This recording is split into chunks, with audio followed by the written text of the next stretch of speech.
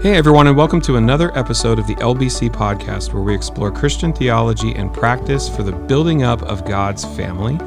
My name is John, and we have a very special episode for you today. Today we're coming to you in this new year, and we're going to be talking about the topic of Catholicism. Are we the same, Protestants and Catholics? What do we believe here at LBC? We're going to dive into all sorts of really interesting topics around this. Joining us this morning, our pastor, Eric Burns. Hello, good to be here. And our very special guest today is Mr. Matt Purdy. Good afternoon.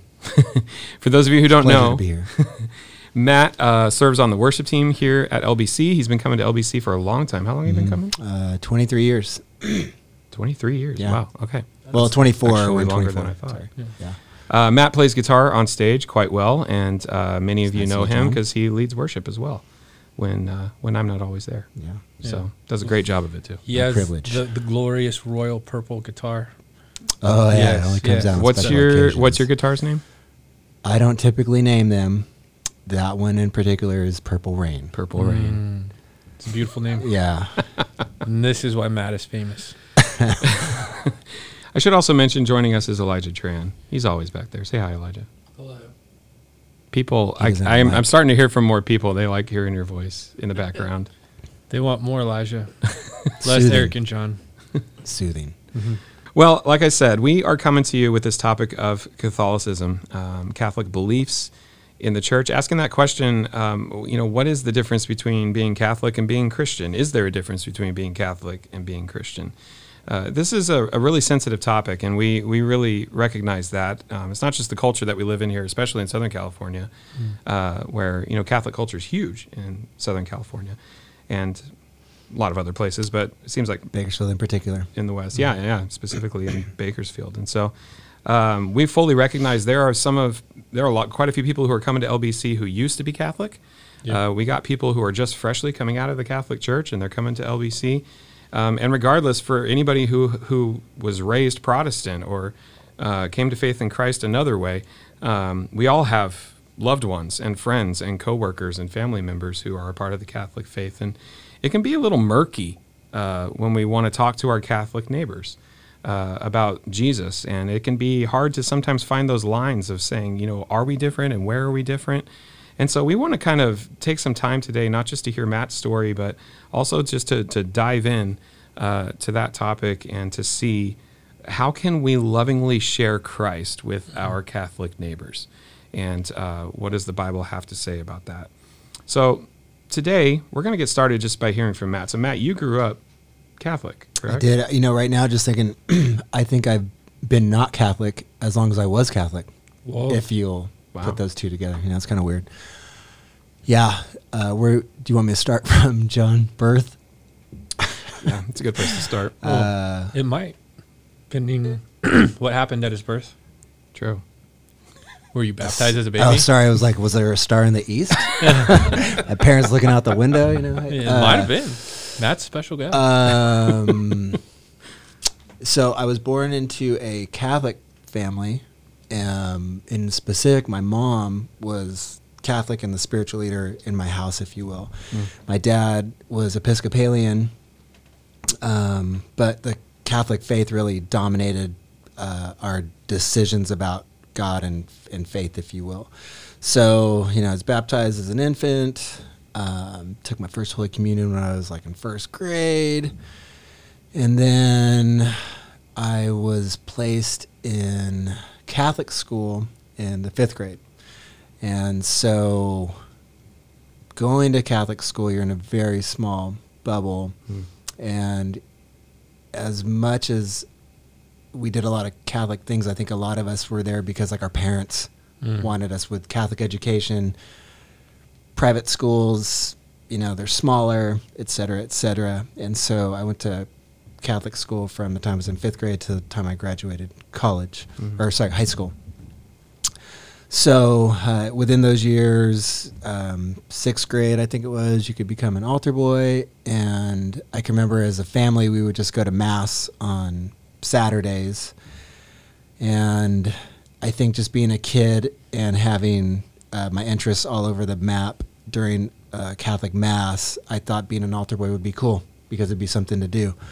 There's a lot of things wrapped up in that for me. I just thought it was neat to serve. And so I did that for a few years. And then when I got into high school, still going to Catholic high school.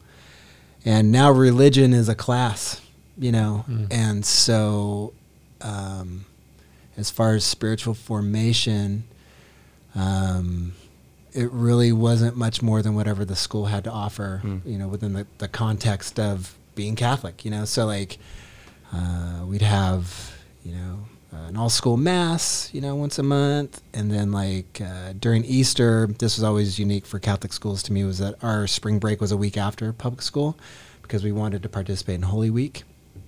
And so Holy Week was a big deal. And one of the rituals that we would do, we had Stations of the Cross that we would do throughout the Lenten season, but especially the Holy Week, we had a bunch of different things that were leading up to getting ready for Easter. So there was just a lot of Catholic rituals that we participated in, but for me, I don't know how much I connected my faith or belief in Jesus to those things, just kind of what you always did, kind of Catholic by culture more than anything. Yeah. Can I ask you real quick? Sure. Who was, like at this point in your life, who was God? Good question. What was your view of God? Yeah, good question. God was somebody, other, I guess, holy. I had, I think a lot of Catholics struggle with this. I had an intense guilt complex, like you were never like good enough, I don't think I really considered who God really was, other than somebody that I could communicate with. And this was, I think, my own understanding, not because somebody had shared this with me, but if I did right things, good things would happen. Right. Kind of like a transactional thing. Yeah, that makes sense. I believe it was my junior year, I got confirmed as a Catholic, and that was kind of the next step. And it was kind of during that time, I think my relationship with God got a little bit more robust, if you will, but it was still pretty weak. Not like how I feel like there's a lot of entry points for new believers within the evangelical circles, if you will, right? Especially for youth. So then I turned 18, went away to college, and sadly, but this was really my mental state, was like, oh, I'm never going to Catholic church ever again. I just didn't want anything to do with it. And so I'd still go and participate Christmas and Easter with my family. I went away to school for a couple years. Well, I was enrolled in school for a couple years. I don't know if I went there. And so I'd come home and kind of, just participate, but there was never anything that was really tangible for me between the years of 18 and 25. So are you like honoring your parents at this point? With just going to church, I guess so, yes. Okay. Other ways, no. But with the church piece, yeah. We have a prayer. I think a lot of Catholics do this in Father, Son, Holy Spirit. And then you pray, bless the Lord in these, I guess, who are about to receive from the banner of the Christ our Lord, amen. Sorry. A lot of things for Catholics when I was a kid, you said it as fast as you could because there was a lot to say sometimes. Wow. So like with a rosary, and maybe some Catholics are going to connect with this that grew up this way, but like say your Hail Marys, the Glory Be, and an Our Father, and I mean you're getting the next rung of beads. So I just remember ripping those off as fast as possible. Did it ever give you like a sense of security after you did that? No, and I think partly because there's a point where it just becomes ritualistic, at least for me, the way I was kind of processing things. Yeah. I still, though, had great reverence for being in church. Right. And I thought there was there was just this sense of awe when you'd go to church. So like my mom, for example, she made it, it was intentional that we were there 15 minutes before all the services, anytime we go to a service, because she wanted us, like me and my sister, I guess, when my sister came along, just to be still before God. Wow. So my mom was like instilling that in us, and that's cool. I'd be like, well, what are we gonna do? She's like, well, we're just gonna like pray, say the Our Father, say, like do those things. So my mom was instilling in me a reverence for God and having faith, but I don't think I ever connected those dots to really make it my own, other than the fact like, hey, I wanted to be an altar boy. I thought that was cool. Yeah. Being confirmed was just part of the tradition, My mom's family, they were raised Catholic. Again, born and raised. Brothers and sisters were all Catholic. So like that was part of our family's tradition on my mom's side. On my dad's side, we would still... we would go to church as the Purdy family, so like my mom, dad, my sister, and I, but we would always go to Catholic Mass when we'd visit my dad's mom. So there's never any Episcopalian shades thrown in there. It was always just like, this is what your mother wants, we're going to do that. Yeah. So, being Catholic was kind of all I ever knew as far as like formation of faith and belief. And again, my mom was kind of leading the charge with that. Yeah. Growing up. So where did the shift happen for you? Like what changed that brought you to Christ? So a couple different trials and tribulations in my early 20s. And I was, my wife Sam and I just lived across the street. And one night, I don't know, I was down and out on my luck, and frustrated with the way my life had taken some turns that was disappointing, What's that scripture? Like, a man can plan his way in his heart, but the Lord determines his steps, So I was like trying to determine all of my steps on top of that. And I was just getting, I don't know, roadblock after roadblock. So I was pretty frustrated and articulating to my wife, Sam, that night, hey, I don't think I believe in God anymore because like I feel like I'm doing all these right things. Right. The transaction. Yeah. And God is not allowing what I want. Very, I'm saying this very selfishly in my heart at the time. And I don't think I believe anymore. Like I feel now I was in no way living lifestyle that would be honoring to God necessarily, some of my decisions that I was making at the time. So this is all news to Sam because like for her, I had all the outward appearances of somebody that believed regardless of circumstances. Right. So, and Sam grew up in a Protestant household. She was coming to LBC as a high school student here during her formative years, right? So that was her connection, and like I said, we lived across the street. So she leaves and is like, I'm going to go pray because I can't be with somebody that doesn't believe in God. And she leaves, and I'm like, who is she even talking to? Like I was so mad at God. I was like, what's the point, right? And she comes out and she's like, okay, we're going to church tomorrow. And like, you got to get things figured out because like, we're not going to be together if you don't have faith. And so I was like, okay, like I'm saying this, like, that's how hard my heart had become. Right. And so we come the next day and Roger's preaching and beyond the uncommon experience, because Sam and I, over the years that we had been dating, so we'd been dating for about 4 years at this point, we lived in Florida with some people that we went to church, we went to Protestant churches with, and had friends that were, believers, but like nothing ever really stuck. So like I had been in those contexts, but just nothing ever really stuck for me. But coming to LBC, and now like we've got these songs being sung and a band, and I'm like, what is happening in this place? Because like in Catholic Church, that's not wasn't the context, right? It's very liturgical. It's very orderly in these ways. I think we might have sung like an Ave Maria here and there, like twice a year or something, right? Or an Our Father. So I'm already getting hit all kinds of different ways. And then the sermon that day was, God sees and knows what you're going through. And so he's available for you. That's a real summary. That was a long time ago, right? But like basically the room got real small for me.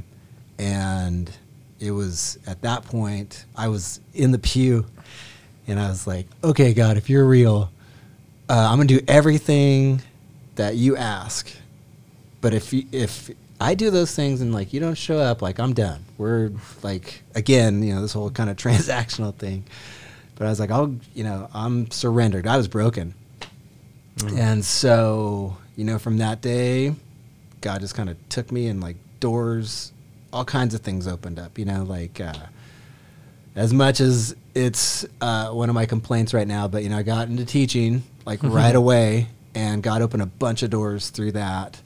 And just a lot of things really started changing for me. And so that's how I came to faith. Mm-hmm. What more should I say with that? Because like that was a long time ago. Like what changed? You know what I mean? Like what changed? When did it stop becoming a transaction? You know what I mean? Like what? How did that corner get turned? Yeah, because I was giving the Lord a month. Yeah. Did he meet that deadline? Oh gosh. Well, I'm still here, John. He's proven himself. I think it was just my own. It's probably a couple things. It was the fact I actually like dove into Scripture. I dove into anything I could do to get my hands on around what faith looked like, what Christianity looked like, dealing with a lot of my own issues, and my lack of faith, and like really just growing in like my faith at that time. And I don't know, I kind of took it hook, line, and sinker and ran with it. You know what I mean? Yeah. Was there like a moment or frame where you kind of pivoted from bargaining with God to realizing like you're saved, like it's done, it's finished, you're paid for? Yeah, it was that first day. Okay. And because like I think it was part of like I did not expect. The message could have been something totally separate, but for some reason, like I cued in on that, like God was present and loves me regardless of whatever I was going through at the time. So I just started believing. That's really the only way I can describe it, And I guess it was just fresh because I looked around and I saw people that were happy. I was hearing things that like I had never really heard before, and diving into Scripture on my own. I had never really done that either, apart from the things that I needed to learn for like a class, or like when I was going through the confirmation process, we had to read a lot of Scripture. But nothing like I was doing at that time once I finally got saved. Okay, so I think the hard part to draw out of this is that there was something different that happened. Yeah. Right, and that the something is significant. And so the word that Matt has woven in there very, very well is transaction. Right? Yeah, like a you hear that all throughout. Yeah. And I think the transition from Catholicism to Christianity is from a transaction to a relationship. Yeah. Right. And so I think that's where a lot of the confusion lies, is that some Catholics would say, I do have a relationship with Jesus. Right. And so then it's like, okay, well, what does that look like? Because a transaction is a lot different than a relationship. Yeah. And what Jesus did and what you think he can do matter in the grand scheme of salvation. Yeah. If that makes sense. Yeah. And so I think that's probably a good point maybe to transition. Or maybe ask this question. Matt, would you say you were a Christian pre that moment? I don't know. Because our definition of what a true Christian is at this point, right? At this point in my faith journey, is much different than what I would have thought at 15. You know what I mean? I can say that even if I didn't have like the full assent of belief in who Jesus was and what that meant for me, long term, God for some reason instilled in me from a young age that like I wanted to serve him. I wanted to have a relationship, even if I didn't see it that way. I always thought like you didn't necessarily articulate it that way. Yeah, I would have thought like I'm not good enough. I'm blowing it all the time. But I kind of feel that way now. To be honest. So, but the way I'm looking at still being, a person that's capable of committing sin it's much different in light of like what I know about assurance and sanctification and perseverance of the saints versus what I didn't know growing up or was never really exposed to growing up. So, I mean, we're kind of dancing around and tapping into a really interesting concept here that I think a lot of Catholic, and I've had Catholic friends who kind of get offended by this. Yep. And I've got Christian, like Protestant Christian friends who, well, I just said it, who you know, it's almost second nature to say it like this, where we differentiate between Catholics and Christians. Right. And that seems to be an either-or thing. You're either Catholic or you're Christian. And so you've got some Catholics who would say, no, we're all the same. We're all Christians. Right. You've got some Protestants who would say, hey, you guys are just splitting hairs right now, which, by the way, that's a good plug to go look back and listen to our last podcast episode on splitting hairs and why that matters. True. But you know, aren't you just splitting hairs? Yeah. You know, and so that does kind of tap into that question. Are we all Christian? Is there a difference between being Catholic and being Christian? Yeah. So I'm going to attempt to do this very, very delicately. Yeah. Because this touches a lot of nerves, and in one sense, it's very complicated, but in another sense, it is fairly straightforward. But it's hard for it to be straightforward because there's so much emotion and history and context that comes with it. And the reason I say straightforward is they are two different words for a reason, right? Catholic and Christian. Protestant and Catholic are two different words for a reason. Right. And so just by the very nature that there are two different words tells you there is a difference.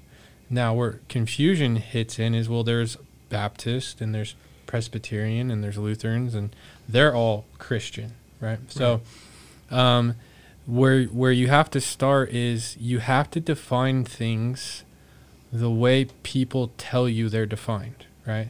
So meaning, you can't just assume your definition of a Catholic is Catholic and your definition of Christian is Christian. Yeah, that's a good point. Right? So the reason you can say a Baptist is a Christian and a Lutheran is a Christian is they all would agree on, you know, what we would call the five solas, right? So that's important because that's what comes out of the Reformation. Well, what's the Reformation? It's reforming the church, because as the printed Bible became available for people, they realized that there was doctrinal errors about salvation in the Catholic Church. Right. So they packaged the Reformation in a way so people could understand, like, no, you're saved by grace, which is a gift, so that's grace alone, through faith, right, believing in Christ alone. Christ is the only payment, according to the Scriptures alone, for the glory of God alone. And that those five things comprise salvation. So when you say you're Lutheran or you're Baptist or, you know, you're Reformed, you're agreeing on the five solas. Right. But maybe you have a nuance on communion or church government or baptism, right? But you're not disagreeing about those 5 points. Right. And those 5 points were written to directly oppose what's taught in the Catholic doctrine. Now, where this becomes problematic is you'll hear a Catholic say, well, I believe I'm saved by grace. Okay, so you have to really read your Catholic doctrine to see, well, what do they mean by saved by grace, right? And so grace kind of Jesus' death on the cross gets you on the table, right? He's a partial payment. And that partial payment gets you started, but it doesn't complete you. It doesn't get you to heaven, right? It just kind of gets you on the board. This is why they have other means to help you get saved, right? Like you have baptism is a way that saves you, right? Taking the sacraments is a way that saves you. Penance is a way that saves you. And if you don't get those things taken care of, that's where purgatory goes to help refine you and do the rest of the work that you didn't do to get you all the way there, right? So that's where it can be very confusing for people. Now, I don't want to keep going on this without saying It doesn't mean that there aren't Christians that go to a Catholic church.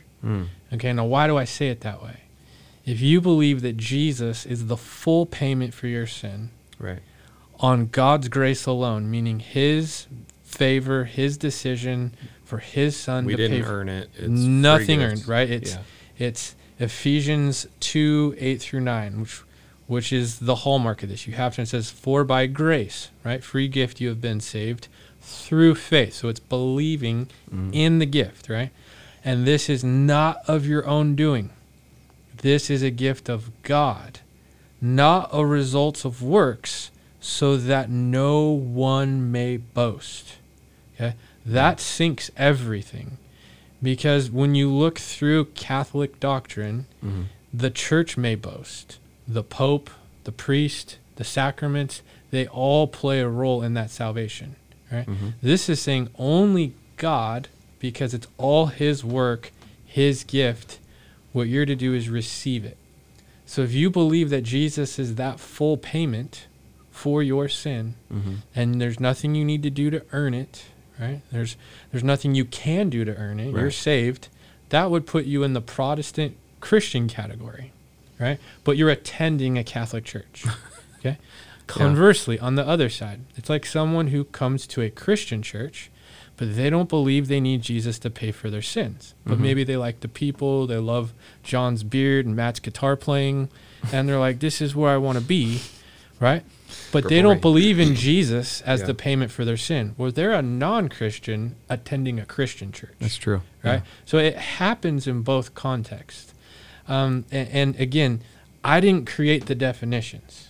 Right? And so a lot of this comes through, you got to read through the Catholic Catechism. You can go to the Vatican's website, you can go to the Catholic Church website, and you can pull up the Catholic Catechism. And you can look through the various things they have that walk through the necessity of the sacraments for salvation, the authority of the Pope and the cardinals, right? The role of the priest, the need for the sacred tradition and the Bible as a means for God speaking to you, not sola scriptura, not scripture alone. You know, so that's paragraph 97 if you're interested. So that's where when you read their documents and you say by faith alone or by grace alone through faith alone, it doesn't match. So that's where the disconnect begins.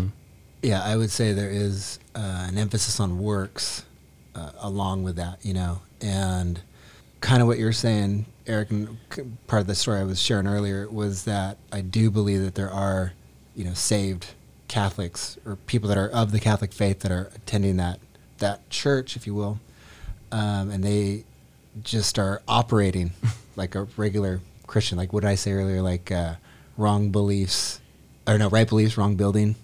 Yeah, right? you said it very eloquent. You said right belief of justification, wrong building. Yeah. Right? And so what Matt's getting at there, and this is why Matt's famous, he says things like that.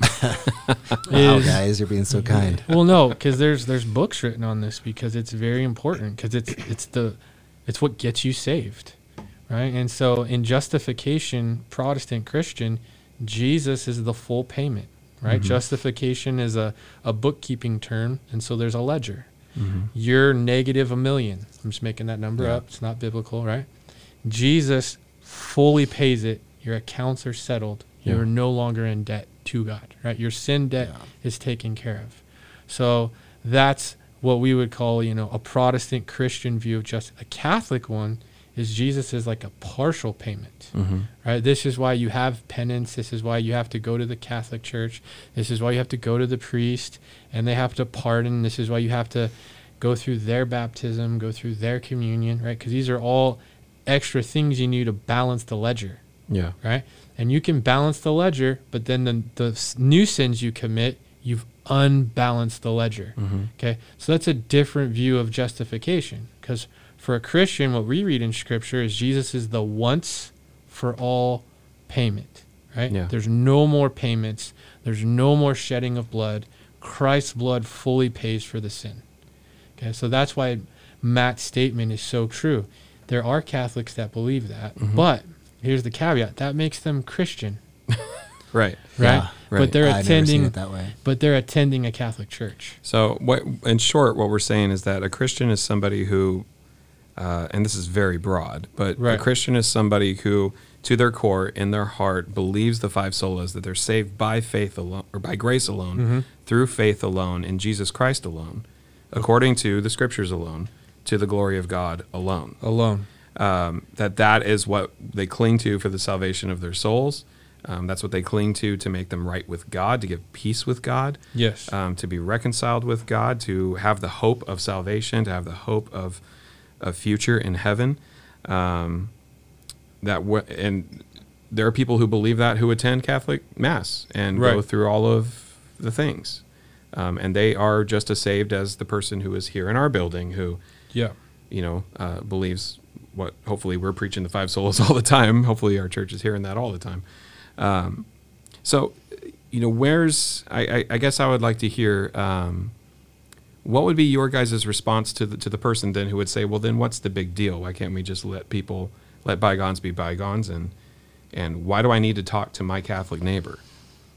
Right. Well, because there's even non-Christians who would agree with this. I think it's a comedian, Penn and Teller, and his whole comedic point is how unloving do you have to be to not proselytize, which is evangelize someone. And his comparison is, if he, an atheist, saw someone in the road and a truck was coming to hit them, he would go tackle them to save them by the truck, regardless if the truck really exists. If he believes it exists, he's going to tackle that person. Sure. Because for him it exists, and the loving thing to do is to save someone from getting hit by the bus. And so his point is, for a Christian to truly believe that and say nothing is unloving. So the reason we have this conversation is, if you don't think you need to have the conversation, that's very problematic. Because a non-Christian is someone who doesn't believe that Jesus is the full payment for their sin, right? And so what a Catholic needs to hear is that you've been saved by grace. Jesus did the work for you. You need to receive that gift by faith, meaning believing and trusting in his payment according to the Scriptures, to the glory of God, and live your life in a response to the great gift, not trying to balance the ledger, right? Because once you go down that road, you really have a different Jesus, right? The Catholic Jesus, if I can say it so broadly, has a perfect mother of perpetual virginity. He's a partial payment on the cross. He also is equal to the Pope, right? The magisterium. So he speaks, the Pope, Scripture, right? He speaks for God. You can read through some of their documents, paragraph 891, paragraph 889, paragraph 862. Like they walk through the role of the magisterium, the Pope. And he's called the head of the church. Right. Jesus is called the head of the church in Ephesians chapter 5, right? So you have a very different Jesus, right? The Christian Jesus has a sinful Mary who had other kids, who is the full payment for our sin, who's the only head of the church, and whose full righteousness, right relationship with God, we receive, right? So we believe in what's called imputed righteousness. We get Christ's right relationship with God applied to us. In Catholicism, you get an imparted righteousness. You get a partial righteousness. So the ledger's partially paid. That's how it works with justification. So you're partly right with God, and you have to spend the rest of your life doing the other things to help balance the ledger. Why you have to be baptized in the Catholic Church. You have to take Holy Communion in the Catholic Church, right? So these are the other things that help balance that ledger. And these are all things that aren't taught in Scripture. Right. Scripture never teaches us to go about things this way, to believe this way.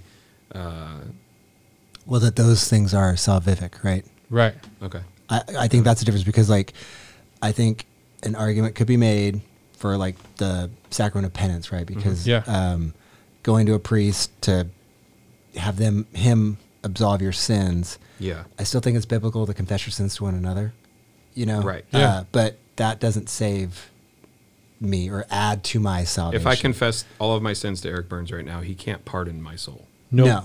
No. Sorry. So, but it's like, it's, Are you sure? and I don't want to say that's like a nuance, but, it's those little things that you have, I think, as the Protestant believer, the evangelical, you have to be sensitive towards speaking with your Catholic friends or family. And if I could tag on, I'm sorry, was I interrupting you? Nope. Okay. One thing that I wanted, I think we talked about earlier too, was just the need to be sensitive, because like for a lot of people that are coming out of Catholicism, a lot of it has very deep family ties. And I remember for myself when, because I was like so excited about new life in Christ when I first got saved. I'm trying to share this with my family, and my gosh, my mom was pretty visibly upset, you know. There's a lot of things tied into being Catholic and keeping your family Catholic, you know. And it was not a fun ride trying to have discussions of faith, just in general. If like I was reading a book on, you know, spiritual practice, I still had a hard time sharing stuff like that. And I think it's because in some realm, people have had bad experiences with evangelicals. Yeah. You know? Yep. And, you know, all the good intentions of some evangelicals really can ruin quite a bit. And I'm sure I've been that guy for somebody. But just being sensitive to the beliefs of Catholics and what they've grown up with. And I don't know, maybe I'm being too nice, but just like treading carefully with some of these things, because you have to take into consideration that a lot of it, the information that you might even be sharing about like justification, right? Is almost foreign. It's a foreign understanding. Because like I said, growing up, who knows, I might have read some of this catechism stuff. It was just over my head, you know, because I was a kid, I guess, not paying attention. But I also didn't have it like reinforced necessarily in the home, you know? Right. And so you didn't necessarily see it in practice all the time. So being sensitive to where people are, especially in their faith journey, especially if they're having questions, and especially if they're coming from this kind of cultural Catholicism that really, man, it can really wreck and strain relations within families and friends, you know. That for me has been something that I've had to be sensitive towards, and even sometimes just back off, because if it's going to become a divisive argument, it's not really worth the time and ruining that relationship. You know what I mean? Yeah, I think what Matt's hitting is so important. We don't do this podcast to win an argument. Yeah. Right? We're doing this podcast so that if you do have a brother, a sister, a spouse, a mom, a dad, a best friend, a coworker that is a Catholic, that hopefully you would see the need to have a conversation with them. And maybe they tell you, I believe Jesus is the full payment for my sin. And I don't go to the priest, and I don't believe in Mary. I don't pray to Mary. I don't think I need to take their communion to be saved. And I know no one can take my salvation from Mary. They talk Christian. Well, praise God. Right? But you should at least have the conversation and see, because they are uniquely different. On purpose, right? And so we're not saying that so people go start throwing stones and be like, hey, you're not a Christian, without even, right? You're attending a Catholic church. Right. Let's let's explore this. What does that mean to you? Right. And here's where I think a good question is, if you don't believe a lot of this Catholic doctrine, why do you go to a Catholic church? Oh, man. Right? That's a good question. And I think that's the question people don't ask, because the people who have been most mad at me are people who vehemently disagree with Catholic doctrine. I don't believe in purgatory. That's crazy. I don't pray to Mary. That's weird. I don't need to talk to the priest. I pray to God myself. I know I'm saved. Jesus paid for my sin. I'm not saved by works. I'm like, well, So why are you Catholic? yeah. So, but this Bad is understanding, wrong building. right, exactly. But this goes back to Matt's thing about you need to be so sensitive, and so a lot of it comes off with maybe a distrust in me, or like I'm creating a false caricature or straw man. So it's like, okay, go to the Catholic documents. And this is what I normally get. What are Catholic documents, right? Go to Google the Catholic Catechism, and it'll outline these things. Yeah. And so you can go and you can read. Like, one a lot of people don't know about is paragraph 841, the church's relationship with Muslims, right? It reads, the plan of salvation also includes those who acknowledge the Creator, in the first place amongst whom are the Muslims. They profess to hold faith of Abraham, and together with us they adore the one merciful God, mankind's judgment on the last day. Oy. Yeah, so that takes Jesus out of it. Why? Because Muslims, again, go to Muslim documents. Jesus is a prophet, but he's not the Son of God. Right. He's not sinless. He's not the payment for your sin. You know, so that's when you say in Christ alone, they truly don't hold that, because you can believe in the God of Abraham alone without Jesus as the payment for your sin. So meaning, when you start reading through it, so encourage them, hey, let's look at some of these. Go, and this is what you have to go to their website, their documents. Okay, and they'll say, well, where do we see that in Scripture? Right? What Bible passage? And walk through them lovingly, because they will truly say, well, I've never heard that. That doesn't mean it wasn't taught. It doesn't mean it's not there, right? Yeah. And so we're not asking anyone to just take our word for it. Yeah. Right? Go and search these things. And so the reason you have these conversations is because you care about somebody, and you want them to know what I'd say, the freedom from trying to balance the ledger. Trying to balance the ledger is a painful way to live, and it's enslaving. You're never balanced. You're always guilty. It's like what Matt was saying. Yeah. You're always guilty. You're always in fear, right? Like, if I were to die today, man, I haven't been to church. I didn't confess sin. Am I going to purgatory? How long will it take me to work this off? Right? There's all these things that you're always in fear of. And it drives you back to the Catholic Church to balance the ledger, right? Instead of what you see in the New Testament is you've been saved by grace through faith. So that guilt you have is, I love Christ and I sinned against him and I shouldn't.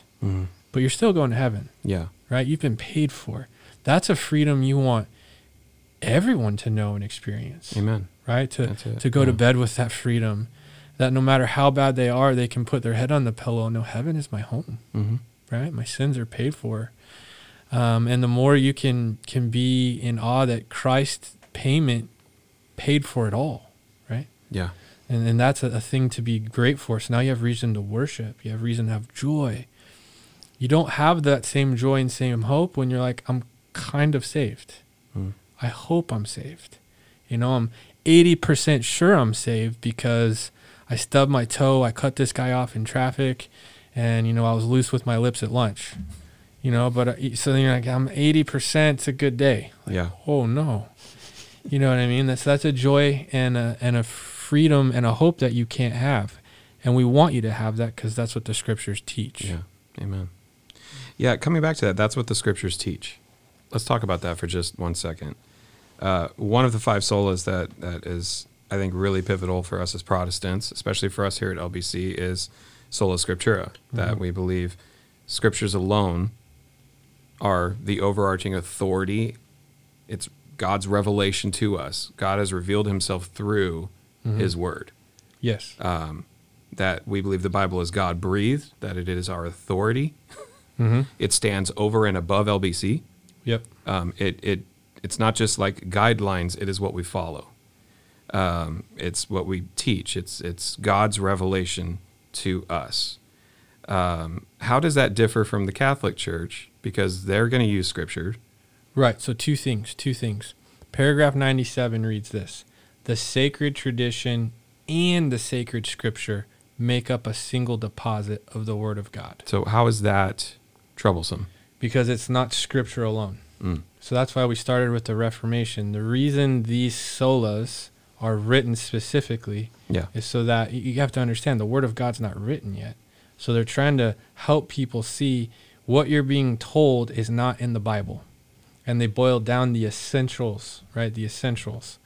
And so when you get sacred tradition, you can take teaching outside of the Bible, make it equal to the Bible. Okay. Now, the second part of this is the Catholic Church designed it so that when we say scriptures alone for us, they're not for us. I want you to think about this, okay?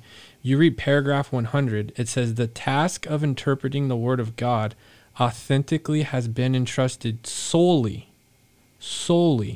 to the magisterium of the Church. Ooh. That is, to the Pope and to the bishops in communion with him. So that's basically saying the average person cannot know God's Word. Right. It was written for the magisterium and the bishops. This is why when a lot of Catholics will come to church, they're not used to bringing their Bible because the priest will tell you what it says. Was that your experience, Matt? Yeah, there was 2 moments where they would read a section of Scripture, and that was it. And then, I didn't need to bring my Bible because it was in the missal. There's like a little booklet that goes for the month. And the liturgy is structured the same way every single time. So, there's no surprises. Yeah. And you can read from the tradition or the Catholic catechism and you're reading Scripture. Yeah. Right? And they would also believe that the Pope speaks as Christ speaks, right?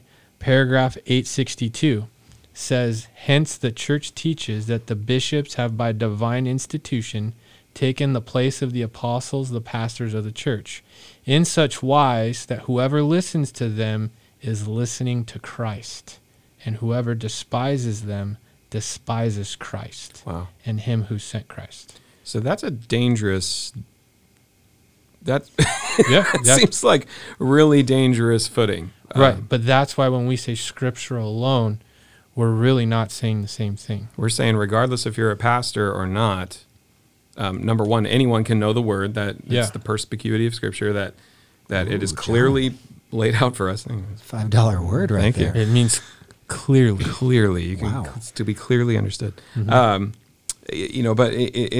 what that means is that whenever Pastor Eric, God forbid, gets on stage and says something that the Bible does not actually explicitly say, or rather misinterprets the Bible, right?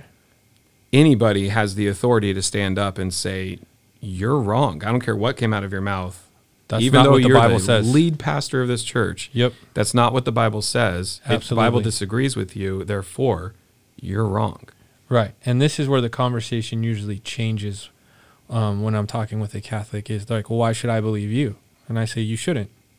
You should open your Bible and see if what I'm telling you is true. And then trust what your Bible says. Now, there's definitely, you read Hebrews 13:17, pastors are accountable before the Lord. But you also read the New Testament, the Bereans are listening to Paul saying, I don't know if that's really what the Old Testament teaches. And it says that they searched the Scriptures and they looked. And they're actually applauded for it, right? And so in 1 Timothy and Titus, it tells you, in accordance with sound doctrine. If anyone teaches different than this doctrine, you're not to listen to them. Yeah. And so the Bible says that the pastor is only as good as that he's teaching from the Bible, right? And so the Bible is the authority, not the pastor, if that makes sense. Yeah. And the reason why this is an important distinction, I think, is that so much of the Catholic faith seems to be rooted, a large portion anyway, seems to be rooted in tradition. There are traditions that were handed down all throughout the couple thousand years of history of the Catholic Church. We have these traditions that were set in place at a specific time for a specific reason from some pope who had an agenda or something that he felt like he needed to do. The problem here is that I don't know any Catholic who would necessarily disagree with this. There were some pretty bad popes throughout history. Right. A lot of corruption from cardinals and popes, just as we should expect. Right. This isn't picking on the Catholic Church. This is mankind. This is the way mankind operates when they're given power. It happens in Protestant churches where pastors abuse their power, right, and go off the deep end and do crazy things. The problem seems to be that there are active traditions, active things that good Catholics follow that were actually placed there, traditions that were added hundreds and hundreds of years ago, by a man who had an agenda, who wanted something done, and yet these things are still being practiced today as if it's God's word, as if this is what's necessary in order to draw closer to God. Yeah, so the problem becomes is you can speak new doctrine that doesn't need to agree with Scripture. What we would hold to is my word is only as good as it agrees with the Bible, right? So I can't change what marriage is, right? I can only speak what the Bible tells me marriage is. Right. And when I say that, I don't speak as Eric's view on marriage. I speak Ephesians 5 says a husband is and a wife is and marriage is, right? And so that's where the Bible tells you that all Scripture is inspired. I'm not inspired. So if I speak outside of that and try to call it equal to Scripture, that's where there's a problem. It better line up with Scripture. Yes. Yeah. And if it doesn't, the Bible's very clear about that being wrong. Is there anything you want to add to that or correct? No, a couple thoughts were just, it's very much reminds me of like the Pharisees when they were adding all these rules, and having people ascend to that or do those things so they would feel, within the boundaries of God's law. Secondly, just even today, and I think there's been podcasts about this for sure, just being aware of what teachings are out there within the realm of Protestantism. Yeah, you're good. Because just like the prosperity gospel, right? You could have a guy preaching from the Bible, utilizing Scripture, saying all the right words, all the right terms, to leverage an agenda for their own beliefs, right? Absolutely. So I feel like even within our own circles, there's a great danger, but also a necessity for believers to be in the Word and to be daily enacting with that for themselves so they can discern truth from error, Absolutely. And get around people that can help you with that. Yeah, absolutely. At the end of the day, it comes down to, are we worshiping the right are we worshiping the true Jesus? Yeah. That's exactly the way to frame it. And that's what we keep coming back to. And again, if you go back and listen to our last episode, we came to these same conclusions talking about Pentecostalism. Yeah. That absolutely. You can wind up, and especially on the fringe side of Pentecostalism, you can wind up with a completely different Jesus. We're saying the same words, we're using a lot of the same terms, we're even quoting the same Bible verses, but we're talking about two entirely different Jesuses. Yes, that's a great way to say it. And I'll end it with a little bit of a story. There was a sweet moment, probably close to 10 years ago at LBC. An ex-priest started coming, and he came down the aisle weeping. And he had to probably be late 60s, early 70s. And he said, I just became a Christian. Wow. After all those years, he had never believed he was saved by grace. We were in the book of Ephesians. And he didn't realize, he's like, my sins are paid for. A child of God, like the weightiness of it. And so the reason I use that is because when you think of a priest, that's a man fully acquainted with all the doctrinal nuances. And because he was, the way it's laid out, I think it was, I don't want to say easier, but maybe clearer, right? That's not what he was subscribing to. And when he came to that full weight, he would say he became a Christian that day because he believed Jesus paid it all, and he didn't have to keep trying to pay it himself. And and that's where my heart goes out, is that system enslaves you to purchasing your salvation. And the Old Testament clearly shows you cannot pay for your own salvation. Yeah. That's why when you get to Jesus, John the Baptist is so elated. Behold, the Lamb to take away the sins of the world is here. He's like, finally, we don't have to do this anymore. Yeah. And that's the freedom we want everyone to know. And it's a freedom not found in Catholic doctrine. Matt, maybe just in closing, if you could talk to your Catholic neighbor? It's been a long time. What is one thing that you would hope would be heard here today? That there actually is hope, hope to be found. I also would say you're probably not as far off as you think, and for all the striving that you might feel like you have to go through. Because I know a lot of people, even in, like I said earlier, like I still have a pretty heavy guilt complex at this point. My sin's always in front of me, but I do have a lot of hope, because that road to sanctification isn't always a straight line. It's like it's a windy path. So I would like, I guess, my Catholic brothers and sisters or family members to realize like there is hope, and I don't want to say we're in the same ballpark necessarily, right? But there is freedom to be had, and like that freedom I experienced, 24 years ago was liberating. Just like the story with this, former priest, it's incredibly liberating. And Pastor Eric, we got people who are coming here fresh out of the Catholic Church, people who are kicking the tires. What is it that you would hope people who are either coming out of Catholicism or they're still in it? Just what's your heart as pastor of LBC towards those who are coming? My heart would be that if you have Catholic family, that you would now have a heart to at least probe the question. Okay? Maybe they are saved, but don't assume. Hopefully you've seen enough evidence that you should at least have the conversation. Yeah. And if they're not, if they really think, I'm 60% sure I'm saved, and it's day-to-day, works-based, ledger balanced, pray for them and talk with them patiently, and not you're not winning an argument. You want them to know what the Bible says about Christ and the freedom they can know and the forgiveness of their sins, the full ledger being paid for. I think that's our heart, is we don't just want to blindly assume and then ignorantly find out, oh, you never did. And if you want to be balanced in that, sometimes that's why it's good we talk about it as Christians, because sometimes Christians, or I will say self-proclaiming Christians, actually don't know. We've been in some, when we do a membership interview, we walk through, what is the gospel? And we don't just assume and we walk through, if you were to die today, how sure are you you'd go to heaven? And not all the time, but every once in a while there's, I'm not sure. I've had a rough week. Been coming here for 30 years. Yeah. And it's good that we do that. Yeah, that's great. Because it's loving. I forgot there's a book, I'm forgetting the name, but it's like never assume the gospel.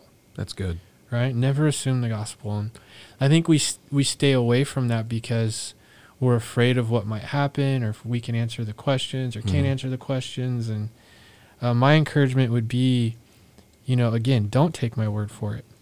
Research some of the things we said. Look it up. And then try to find Bible passages that support those things. And if you are going to a Catholic church but you don't believe its doctrine, it's a fantastic question. Why do I go to a church that I don't believe in what it says? And you're like, well, they don't teach that. Well, then why is that church not teaching what it says it teaches? Yeah. These are fair questions, and that'd be my prayers, that we just have a heart and a consideration, and we just don't blindly or ignorantly assume. So if you're listening to this, hopefully what you've heard is there are some very stark differences. We're not just talking about two different denominations here between the Catholic Church and Protestantism, or we would say Christian churches. We're not talking about two different, subtle denominations. We're really talking about two different Jesuses, two different faiths. And while there can be those who are, who come to faith in Christ and attend, Catholic services and go through all of that, it is important to at all times be telling the truth and be helping people find that freedom that Matt was talking about, that rest for our souls that only comes through resting in Jesus Christ alone for the salvation of our sins, through faith alone, by grace alone. That's our hope for all of you here at LBC. And hopefully also what you heard is Pastor Eric's heart, all of our hearts, that these aren't conversations where we're trying to just simply win battles or look good in front of other people. That's unloving. That's unchristlike. That is not at all what the Scriptures command us to be like. Rather, we are to first and foremost, I think, as Paul instructed Timothy, watch closely your life and your doctrine. Who do you believe Christ is? Are the scriptures being lived out in your life? Are you seeking daily to apply the scriptural truths, or do you just simply attend here and go through the motions? Well, there's a lot to be said to you, dear listener, on that point. Come to faith in Christ. We need to put these things into action out of love and out of proper response of whole life worship for who Christ is and what he's done. But also, for those of us who are in Christ, to recognize when we're talking with our family members or our friends or our coworkers who are devoutly Catholic or our neighbors, don't forget the relationship. Don't forget to seek to know the person. We need to come with love in our hearts, not just trying to win a battle, but to see the people, to see the person for who they are and for the fact that all are loved by God. And we want to actively speak the truth in love in such a way that we can be heard. And so do not neglect those relationships in your lives, dear listeners, but engage freely in those relationships for the purpose of speaking God's truth and helping people find true rest for their souls. There are a couple of resources that I think would be good to recommend, and you guys can pipe in here. If you want to learn more about this, if you want to read, if you're a good reader and you want to read more, there are 2 books that I can recommend that are extremely accessible. One is A Very Loving Approach by R.C. Sproul, and it's a book called Are We Together? A Protestant Analyzes Roman Catholicism. That's by R.C. Sproul, Are We Together?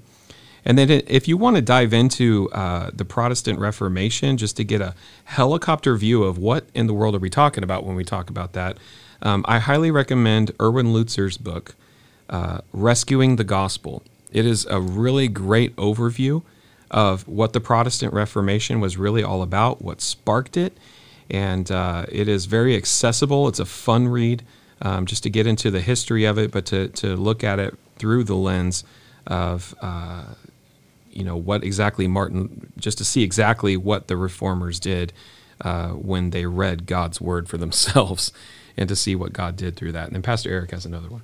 Yeah, there's a book by Mike Gendron. It's called Preparing for Eternity.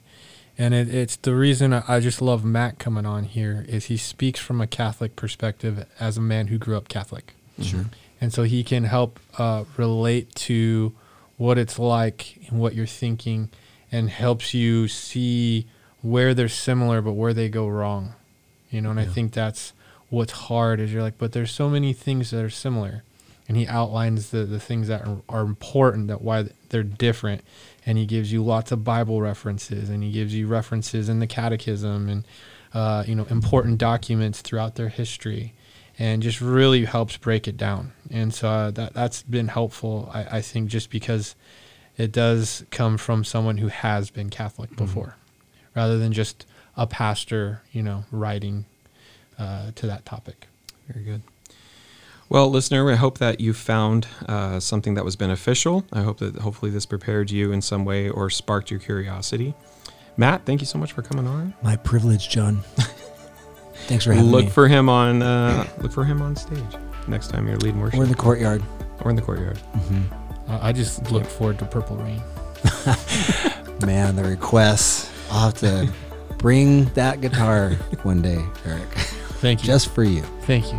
Well, the LBC podcast is a ministry of Laurel Glen Bible Church here in Bakersfield, California. As always, we would love to worship with you in person. We have services every Sunday at 8:30 and 10 a.m. We would love to see you face to face, to hear your voice in the crowd, to hear God's word preached with you face to face. We also have all sorts of Bible studies and small groups going on all throughout the week for all ages. We want everyone to know God's word. And so if you want more information on that, you can follow us at laurelglen.org or look for us on social media. God bless.